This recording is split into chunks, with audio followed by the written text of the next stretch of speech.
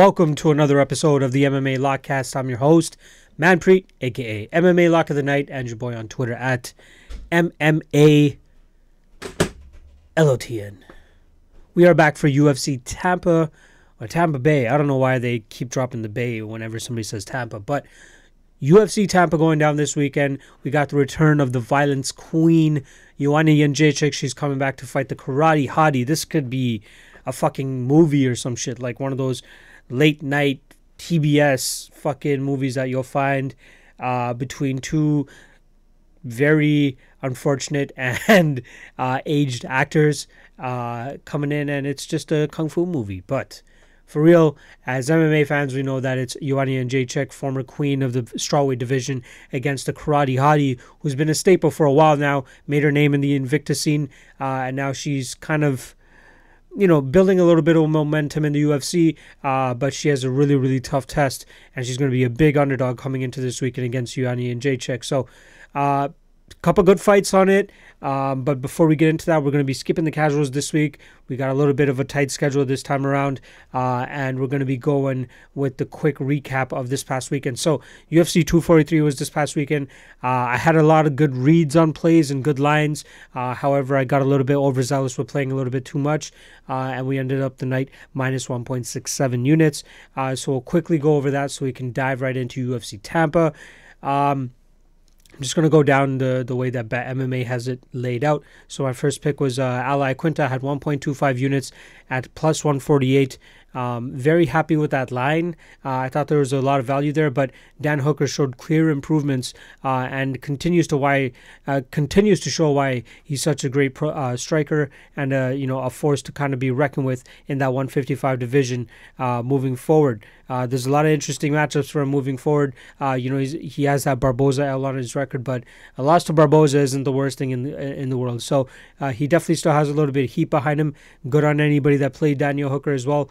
I won't underestimate him again here either, nor will I overestimate Al Iaquinta's skills. Next up, we had 1.75 units at minus 142 on Diego Lima, as well as a 0.25 unit stab at plus 390 odds for him to win inside the distance.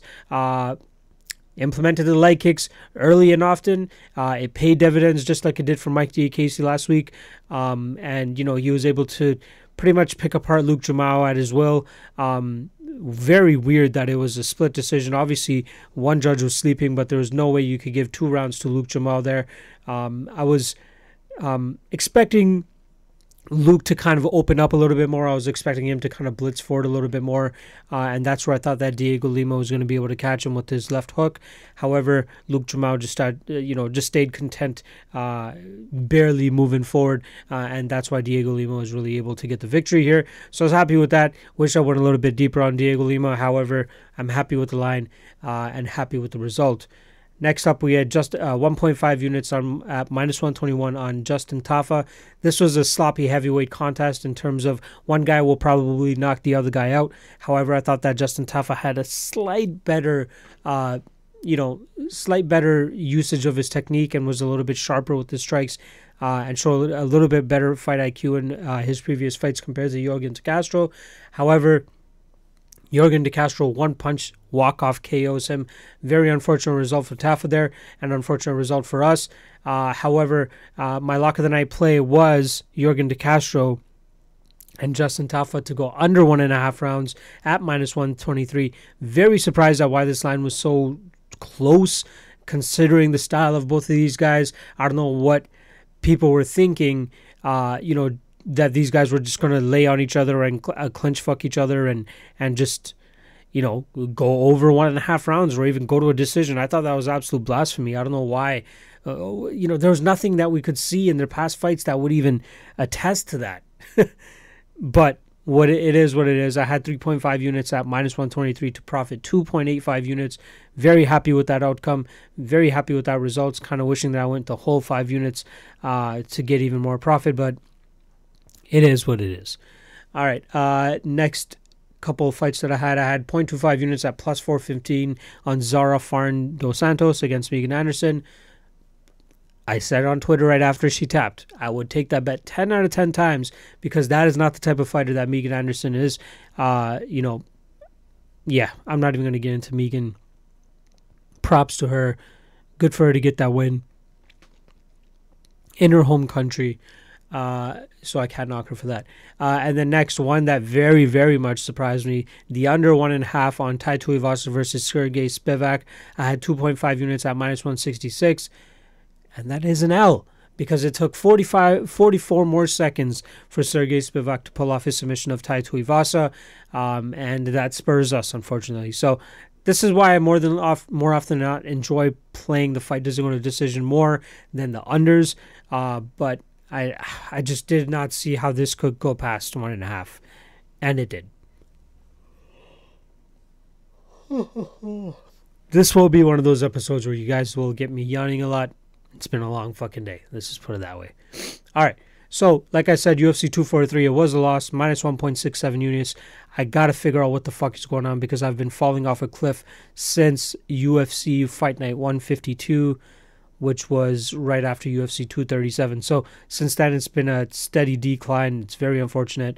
I do have to get my UFC Shenzhen updated as well, too. I hate bugging my man, Mike Tycoon, but he did miss my luck. My luck that I played seemed to disappear from my Shenzhen thing, and yeah, it portrays a smaller profit than I actually gained that night. But regardless, it's still been a steady decline from there, and we're right back at it for UFC Tampa this weekend, which overall I think it's a decent card. You know, you got Ioana and Jacek at the top there, the return of Mackenzie Dern after she had her kid, Luis Pena versus Matt Frevola, which is a very interesting fight, Eric Anders versus Gerald Meerschaert, which probably could be fight of the night, James Vick making his 170 debut against a hard-hitting Nico Price, Davison Figueiredo versus Tim Elliott, which should be a very fun flyweight fight. Marvin Vettori versus Andrew Sanchez, which was rescheduled from the Vancouver card because of an eye injury, I believe Andrew Sanchez had sustained. And then we got J.J. Aldrich coming back as well. And we got, Cub Swanson against Kron Gracie, which should be very interesting too. So a lot of interesting points, that most of these guys are at in their career, and these women. So a victory here is definitely very important for them moving forward. All right, let's get this fucking card started. I'm hoping I can get it in a good amount of time, but I'm not going to rush myself too much, even though I got something to do right after this. So let's just get the fuck into this. J.J. Aldrich versus Lauren Mueller, starting off with J.J. Aldrich. She's a girl that I'm very much impressed with. I very much am a fan of her grinding style. I thought she was going to be able to put on Maycee Barber a little bit last fight, but Maycee shows she's kind of the real deal. She is still quite young, but she has a lot of good skills, and the fact that she was able to finish J.J. Aldrich just goes to attest how good that Maycee Barber actually is. So that pushed Maycee Barber to 7-0, and that pulled J.J. Aldrich back down to 7-3. This fight is lined relatively close, minus 170ish. Well, not as close anymore, but minus 170ish for J.J. Aldrich, and I think that's very much warranted here against Lauren Mueller, who I believe has been underachieving for the last couple fights. So J.J. Aldrich, she had a lot of good showings between her Chan Mi-Jion fight, Danielle Taylor fight, and Poliana Viana, and then she ran into Maycee Barber, whereas Lauren Mueller, I believe, is coming off of 2 straight losses to Poliana Botello, who is, a very dangerous fighter in her own right, and also Yinan Wu, who has been doing very well as well. So, Lauren's only real UFC win now has been Shanna Dobson. She had her Dana White Contender Series win as well over Kelly McGill Velasco. And I think she has her work a little bit cut out for her too. She's mainly she's a better striker than than Aldrich, I would say, but I wouldn't say enough to the point that J.J. Aldrich wouldn't be able to outgrind her. We saw Yinan Wu pull off a huge upset and actually pull the victory out of Lauren Mueller's hands with an armbar in round 1. But with J.J. Aldrich, I don't know if we're going to get a submission per se, but I think we're definitely going to get a relentless onslaught of pressure and grinding, and I think that J.J. Aldrich will be able to grind this fight out. Unfortunately, I think that would be the end of the UFC career of Lauren Mueller, but I really like J.J. Aldrich here. I'm going to be looking to play her. I want to see where the odds go themselves. I know a lot of people like taking dog shots on the women's MMA fights, but I definitely think that J.J. Aldrich has the tools to win this fight, and I think she will perform and get back on the winning track. So I'm taking Aldrich by decision. All right, Marvin Vettori versus Andrew Sanchez. I don't want to get into this one too much because nothing has really changed from the last breakdown. I will put the description in the bio goddamn. I will put the link in the bio, in the description of this video for my last breakdown of Marvin Vettori versus Andrew Sanchez. I'm going to admit it, it's not a fight that I actually went over again, just due to the fact that I already knew that I was going to bet Andrew Sanchez. I still might bet him here. I'm trying to remember at what, I don't believe I have the odds available for me right now as to which odds I actually bet him last time, but I will be looking at those and seeing him at those heavy dog odds still. I will be betting Andrew Sanchez again, very minimally. Like last time I only put a 0.5 unit stab on him. I think I still will do the same this time around. Skillfully, I still think he's the better fighter. It's just his cardio issues that we need to worry about. But like I said, in the description below, if you're watching this on YouTube, I will link the episode where I spoke about the fight in detail, and I'll give you guys the timestamp as well so you guys can really get into that. So let's just move the fuck on. We got Hector Aldana versus Miguel Baeza. You know, I'm not the most... One thing that I've been taught, and we were kind of reminded of this last time around with Maki Patola as well. I didn't bet it, thank God, but UFC debutants scare me now. I don't know what it is, but guys that look like wreckers on Contender Series or even in the regional scene, they come into the UFC and they lay an egg. Askar Askarov was destroying it over in Russia and those promotions over there, and he comes out here and goes to a draw, possibly should have been a loss against Brandon Moreno, and then Maki Patola last week comes out there and lays an egg against the guy in Callum Potter that a lot of people thought had a chance of winning that fight. So Miguel Baeza currently sitting around the minus 200 range. I'm not interested in that. You know, Hector Aldana has a lot of power in his hands. Probably the most one-dimensional fighter that you'll probably see out there. You know, he trusts in his striking and his hands and his power a little bit too much. And I think that Miguel Baeza has the hand speed to actually catch Hector here and hurt him and put him out. However, I'm not trusting a UFC debutant at the minus 200 range. So my pick is Miguel, but I'm going to pass on this fight due to the fact that I could see it kind of go either way, because Hector Aldana is a tough guy. I'll give him that. And he might be able to land on Baeza and make it an interesting fight. So too many question marks in that fight, including the UFC debut of Miguel as well. So that's going to back me off a little bit from actually betting Baeza here. So I'd be wary of putting him into parlays. But if the line closes, like if we get Baeza around the minus 150-ish range, I wouldn't be mad at possibly poking a bet on him at that point. But minus 200, too much for me right now. All right, next up we got Andre Ewell against Marlon Vera. Starting off on Andre Ewell, he's coming off a victory over Anderson dos Santos last time around. Very close fight. Still won a unanimous decision. But in the fight before that, he was stopped by Nathaniel Wood with less than a minute left in the third round back in December. I think he has his work cut out for him in this fight as well. You know, I think that Marlon Vera is very much making his strides in this division. What's he sitting at? Minus 170? That's actually not bad for Marlon Vera. So, like last week, like I said, Diego Lima and Luke Jamau are guys that I always looked at as potential fade territory, and if they were going up against anybody that I thought would even give them a little bit of a hindrance, I would look to bet against them. Marlon Vera is one of those guys as well, but he is proving me time and time again that this motherfucker is back. You know, I think I bet him a little bit. I bet against him a little bit in the Luigi Buren fight. In the Frankie Saenz fight, I know I bet against him as well. And then Nohelen Hernandez, I didn't, but I didn't expect him to win that fight either. So in comes Andre Ewell, who I believe may have the better striking here, but Marlon Vera has this thing where like he just turns on a switch and he's just going to go forward and he will put the pressure on. And it's evident in that Nohelen Hernandez fight where after he got up from, I forgot how he got, I think he got dropped, or I can't remember exactly what happened, but he got up, turned the switch on, whatever the fuck it was, and started going at Nohelen Hernandez, rocked him, dropped him, and then pulled up a rear naked choke. So we know that when he really steps on the gas, he could be a threat. He needs to be a little bit more careful against Andre Ewell, as I believe he has a little bit sharper striking. But if this fight gets to the ground, I expect Marlon Vera to kind of style on Andre Ewell here. His jiu-jitsu is his strong part, no doubt about it. He has great top pressure. He has great jiu-jitsu.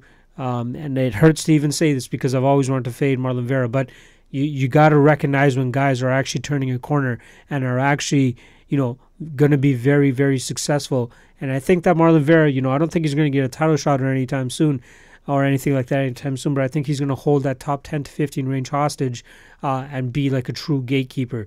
So I don't think that Andre Ewell is going to be able to get past the gate this time, and I think that Marlon Vera is going to submit him. I'm going to say third round. I'm going to say it's a little bit of a tough battle. Maybe Andre Ewell is able to win the first round, but I think that eventually Marlon Vera is going to be able to come and put it on Andre Ewell, eventually get this fight to the ground, and then find the submission tap. I might look to bet Marlon Vera here, but I want to see what happens with the line first. It's still early. It's only Monday of fight week. All right, next up we have a very, very exciting fight between Tim Elliott and Deiveson Figueiredo. Deiveson Figueiredo is coming off a victory over Alexandre Pantoja last time around. That just shows that this guy is still a tough cookie in the 125 division, even though he lost to Juicy Formiga before that.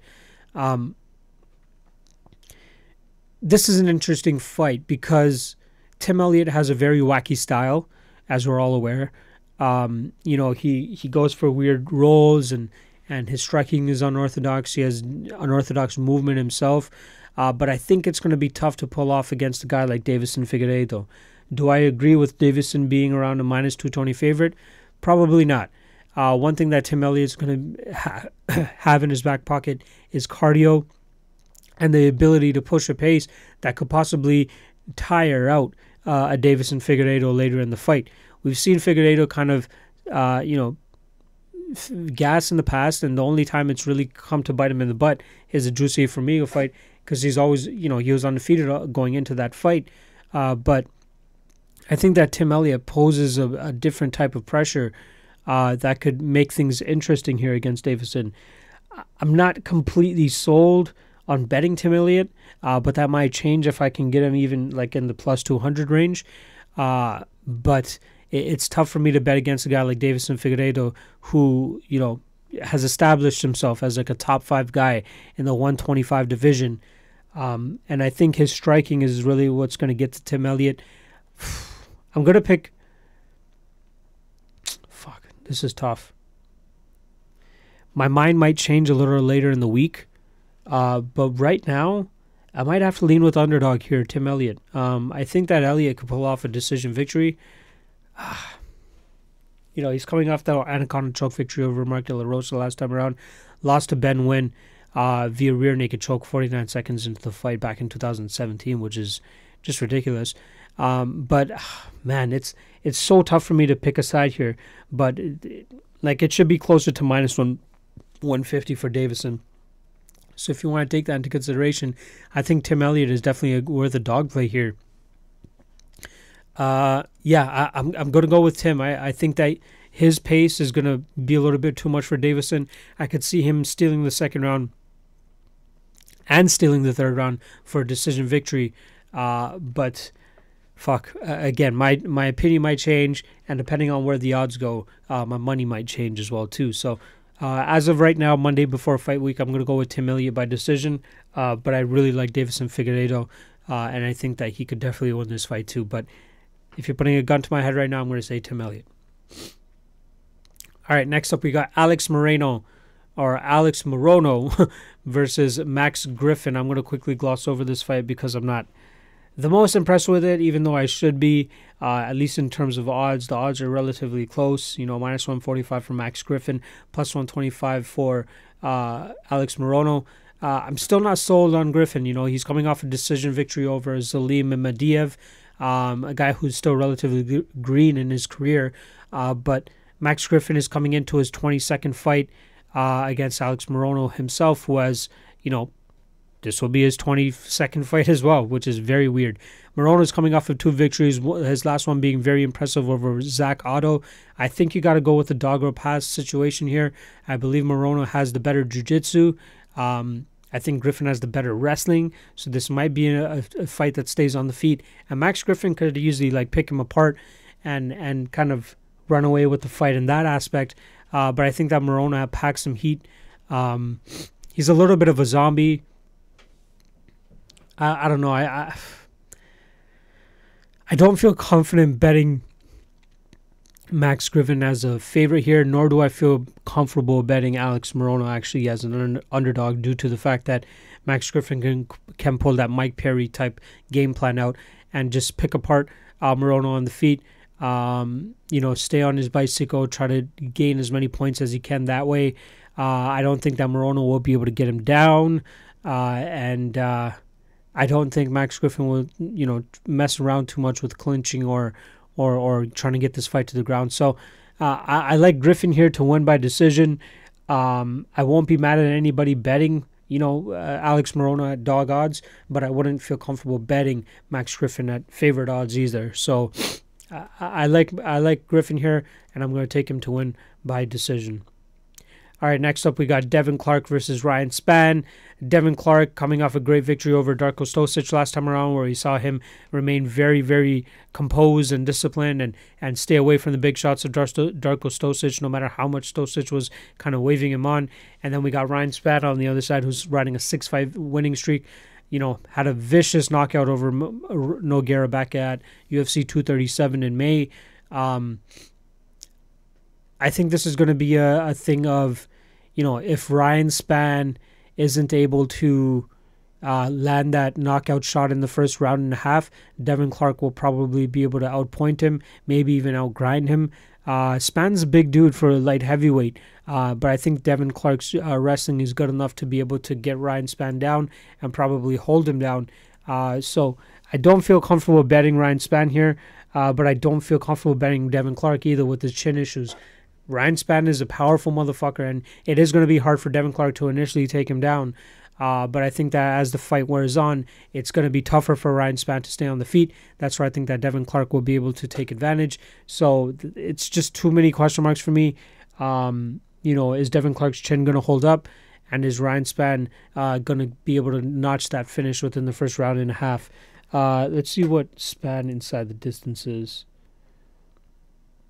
Spann wins inside the distance is minus 120. So I don't know. It's just the odds don't make enough sense for me, actually. If anything, I might make, like, if it gets to like plus 100 for Spann inside the distance, I might make a small play on that. But it's hard for me to trust either one of those guys at more compelling odds, I should say. So I'll take Spann by first round KO, but don't put any money on it unless it's inside the distance plus 100 or better. Next up, we got James Vick versus Niko Price. This is another one of those fights where I think that James Vick is a very talented guy, and I think this is a division that might do better for him, at least in terms of his health and potentially helping out his chin issues. But skillfully, he'll need to get rid of that tall man defense. I don't know what the fuck it is, but these guys love to have their chin up in the air, and they think that these guys won't be able to catch them if they lean back. But I think, with him coming up to the 170 division, he's going to have to mind it a little bit more because these guys are going to be just as big as him, and they're going to kind of catch that tall man defense right off the bat and be able to put this guy out. So Niko Price, not the most talented guy, but one of the more athletic and one of the more powerful guys there too, who have a lot of knockout power. I think that James Vick is going to have a tough time with Niko Price's power. What's Price inside the distance? He's currently sitting straight around minus 155, minus 130 for him to win inside the distance. So I don't know, man. One thing's for certain, this fight will probably not go to a decision. Niko Price is very sloppy with his style, and I think that James Vick could hit him with that tight striking and definitely make some more, make it harder for Niko Price. Whew.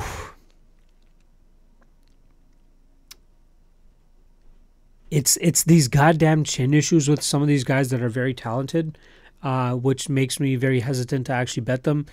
James Vick, he's coming off the Gaethje loss and then the Paul Felder loss, which is where he got clipped a lot of times, even lost a decision. But then Dan Hooker comes out there and absolutely bullies him and gets the finish halfway through the first round. Nico Price just has devastating power. Everybody remembers his finish of Randy Brown, was able to generate all that power from his back and still knock out Randy Brown. So it's tough for me to bet against Nico Price here, against or with a guy that has known chin issues and is testing out his body at a different weight class as well.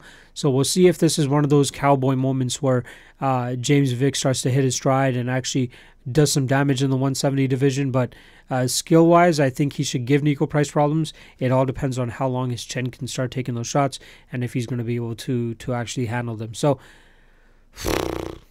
I'll go Nico Price first round KO, but it wouldn't surprise me if James Vick's chin held up and he was able to actually get the victory by outpointing Nico Price and then maybe finishing him later in the fight. All right, next up, goddamn, I hit the tripod again. All right, let's get right into this. Eric Anders versus Gerald Meerschaert. I said this at the top of the show. This could possibly be fight of the night, just with the two styles of these guys. I think that Eric Anders is, getting right back on track after he finished Vinicius Moreira, a minute and 20 seconds into that first round. What is that, number 2? Yaw number 2? All right. Eric Anders coming into this fight, finishing Vinicius Moreira back in June. Relatively quick turnaround, just under 3 months later, he comes in and fights Gerald Meerschaert. We know Eric Anders, he's not the most technical striker on the feet, but he holds a lot of power.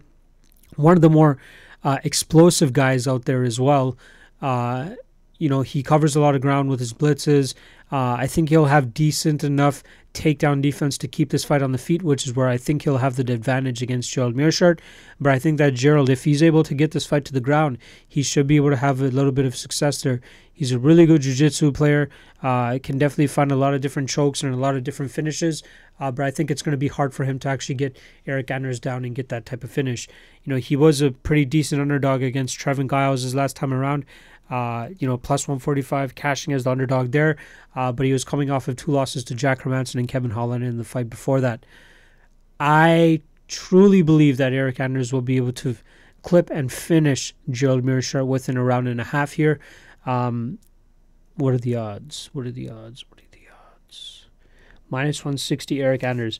Anders really stung me in that fight when he fought Khalil Roundtree. We saw that if anybody had better technical striking and better movement, they'd be able to pick apart Eric Anders, and that's exactly what Khalil Roundtree did. I just don't expect that type of performance from a Gerald Meerschaert. I think he knows that his best path to victory here is by getting Eric Anders down, but I think he's going to have a tough time with that, and I think that Anders will be able to put him out before he's even able to get a takedown. So I'll take Anders by second round TKO.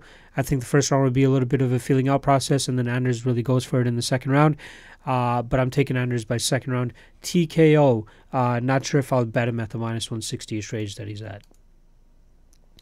All right, next up, Luis Pena versus Matt Frevola. Very, very intrigued by this fight, but very intrigued by the fight doesn't go to decision prop. Luis Pena, really good wrestler, lanky guy for the division, coming off of 2 wins now over Steven Peterson and Matt Wyman. Who the fuck knew Matt Wyman was coming back? But he goes in there, gets the victory over Wyman, and comes in against Matt Frevola, who's coming off a big victory himself over Jalen Turner. Not a lot of people were picking Frevola to win that fight just due to how good Jalen Turner was looking. And this is a very interesting clash of styles. You get a guy in both wrestlers. Matt Frevola, a little bit more of a power striker. He does that wrestling. You guys have heard me for many, many podcasts now. A lot of wrestlers love that blitz right hook or blitz power hand, whatever stance that they're coming from. They like to wing that power hand, and they kind of leave themselves open to like straight shots. I think Frevola has that forward pressure style that could break Luis Pena. Gosh, damn. Fuck. I hate yawning. All right. Yeah, I think Frevola has that forward pressure and that winging style that could actually clip Luis Pena. I'm not sure if he'll be able to finish him or even land hard enough to get the finish here, but I wouldn't be surprised if he kind of abandons that game plan in the first round and tries to start to wrestle Luis Pena. But I think he's going to have a lot of issues there. I think Pena is a very good wrestler. He does a really good job of getting back to the feet. And he does a lot of good work in the tie clinch as well. His knees are pretty brutal. So I think there's a good chance of this fight to not go to a decision just due to their violent nature, just both of them, and how much power and ferocity they actually put into their strikes. And I think that the fact that, both of their, two of Luis Pena's last 3 fights went to a decision, while last 2 from Matt Frevola have been to a decision. I think that might have a little bit to do with the plus money on the fight doesn't go to decision. So I'll wait for the under 2.5 to come out. That might get closer to plus 200, plus 180, so I might look at betting that. Tough for me to pick a side here. I'm really high on Luis Pena. I think he has a lot of good values and a lot of good advantages, a lot of good skills. I think he could definitely be a big trouble for guys in this division. And I like the way that they're kind of bringing him up here. He has that loss to Mike Trizano 3 fights ago, but he's building himself back up. I think that was a great learning experience for him, and I think that we're only going to get a better Luis Pena, and it's definitely going to show here. So I like Luis Pena to win this fight by 3rd round TKO. I think that he kind of withstands the Frevola pressure for 3 rounds, and then in the 3rd round when Frevola starts to, slow down a little bit, Luis Pena will take advantage, probably get the takedown, and then elbow his head into oblivion. So I'm taking Luis Pena by 3rd round TKO. 3 fights left, and we are welcoming back Mackenzie Dern. She's coming back after having a kid. The last time she fought was May of last year, so this is kind of a quicker turnaround, I believe. But this girl looked like she went right back into fight camp after she had her kid. Not one picture of her looking fat or even looking out of shape after that pregnancy. And it's kind of a testament, I believe, to a little bit of her work ethic. She's kind of been knocked for that in the past by her past coaches and Duke Roufus. John Crouch from the MMA lab. Kind of mistake those guys sometimes. They kind of look alike. But, she's working at Black House now. We all know about her jiu-jitsu. She has ridiculous jiu-jitsu. What is that? 2, 3, 4 out of her 7 wins are by submission. And I think that she has Amanda Ribas beat here, at least in jiu-jitsu credentials. In striking, I think it's kind of a wash. Both of them are not that good on the feet. Amanda Ribas out there, very unimpressive with her fight with Emily Whitmire, even though she was able to get the finish in the 2nd round. In that first round, the last minute or so, she had Emily's back and she easily gave it up. Very, very poor jiu-jitsu right there from Amanda Ribas, in my opinion. I don't think that Mackenzie Dern would allow that to happen. I think that she'd be able to find the finish if she had the back for that long. I think Mackenzie Dern could submit Amanda Ribas here. I'm not super impressed with it. I see a lot of money coming in on Amanda Ribas, which is a little bit questioning. It might be more so value, if anything. But I like Mackenzie Dern, and I might place a bet on her. Obviously, the only concerning thing is her coming back from, having a child. We don't have too many instances of that where a younger fighter goes to have a kid and then comes back to fight. The only other person that really comes to mind when that happened was, or when that has happened in the past, is Juliana Pena. And I believe she came back and she beat Nico Montano in her first fight back as a mother. So good for her. It was Nico Montano. She came back, 2.5 years later, whereas Mackenzie Dern is only taking 1.5 years off. So we'll see how much that has to do with it as well. But I like Mackenzie Dern here. I think she has the better jiu-jitsu. I see this fight going to the ground, and I see her having the advantages. So I'm taking Mackenzie Dern by submission. I'm going to say 2nd round. Speaking about jiu-jitsu, we got Cub Swanson versus Kron Gracie. Very, very excited for this fight. Kron Gracie not accepting any type of consolations or any. He's not giving up any ground in terms of competition. Let's just say that. In his 3rd fight alone, he fought Hideo Tokoro, who was a 50, 61, 63 fight veteran. He goes out there and submits him in the first round, at least Rizen's first round, which is 9 minutes and 40 seconds into that round. And then next up fights fucking Tatsuya Kawajiri. If you are an MMA fan and have been around for a while, you know that Kawajiri is no fucking joke. And the fact that he was even able to get Kawajiri down and, implement his jiu-jitsu leaves me no doubt that he'll be able to get Cub Swanson down in him and implement his jiu-jitsu. I love Kron Gracie. I love what he has to offer. I love, he's still young. His jiu-jitsu is just fucking swarming. He's always looking for finishes. All of his finishes, all of his fights have been finishes. Cub Swanson as well, fallen on tough times. It's unfortunate that he's had 4 L's in a row, but big names as well. Brian Ortega, Frankie Edgar, Renato Moicano, and then Shane Burgos. It was a split decision. He looked decent in that fight, but that's not the type of fight that he should be expecting this time around against Kron Gracie. So he might have a little bit of success on the feet here, but I think that Kron does a good job of closing distances and getting a hold of opponents and kind of dragging them into his world. He just has something about him where he's able to back guys up and then just jump on them and, start working his jiu-jitsu game. I don't think he'll have that much issue with doing the same thing with Cub Swanson. Cub Swanson doesn't have the best takedown defense, and even Brian Ortega, he kind of pulled guard with that choke, switching positions mid-air too, which was ridiculous, and then pulled off the submission there. But I just don't see how Cub Swanson fends off a 15-minute attack from Kron Gracie, who's always just going to be coming forward, trying to cut off the cage, trying to get you against the cage, get his hands on you, and then get you into his jiu-jitsu game. So I'm taking Kron here by, I'm going to say, second round submission. I just don't see how he loses this fight. I love his chin. He has stand-up that has, leaves something to be desired. And that's definitely Cub Swanson's ace in the hole here. But I just don't think that he's going to be able to keep it on the feet enough, or at least keep Kron away enough to outpoint Kron. I just don't see him being able to put enough power behind his strikes as well, dealing with the forward pressure of Kron.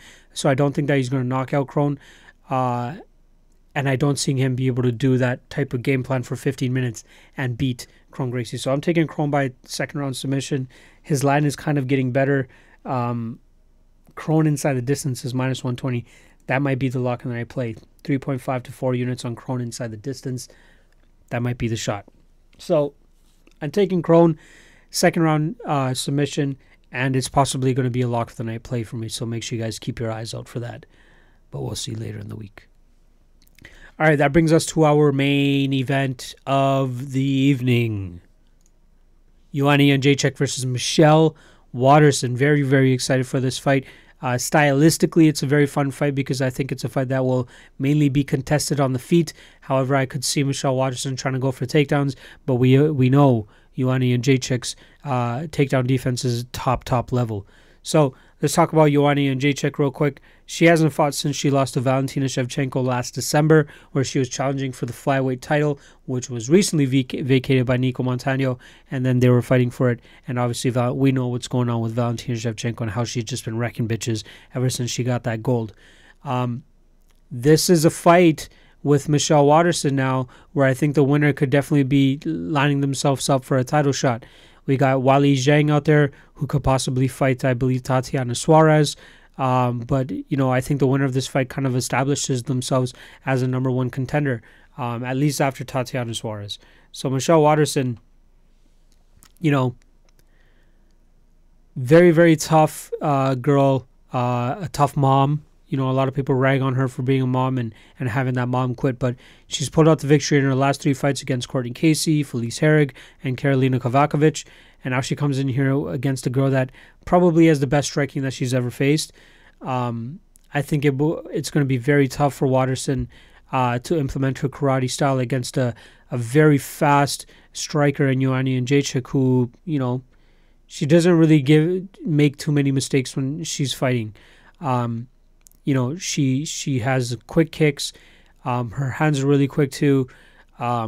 She has decent movement. I think it's going to take her at least a round or so to get used to the type of striking and movement of a Michelle Waterson, but I don't think it's nothing that she can't handle.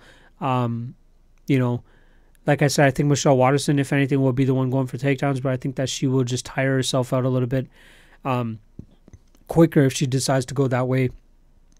And I could definitely see a 5-round decision for Joanna here, completely outpointing Michelle Waterson. I wouldn't even be surprised by maybe a 5th-round finish. But we've seen Michelle Waterson go into deep waters in the past when she was champion over at Invicta. Wins over Jessica Pena, Yasuko Tamada. She lost to Hariko Tiburcio, and for some reason got signed to the UFC right after that, which is kind of unheard of. But good for her. She beats Angela Magana, Paige Van Zandt, and then loses to Rose Namajunas and Tecia Torres, and then is on that 3-fight winning streak that she's on right now. So I just don't think her karate style or her striking style is going to fare well against a girl like Joanna Jędrzejczyk. And I think that Joanna Jędrzejczyk is like a shoo-in to always pretty much win unless she's fighting a girl like Weili Zhang or Rose Namajunas. So I'd look to parlay Joanna Jędrzejczyk. But what's her to win by decision? -160 by decision. I might play to.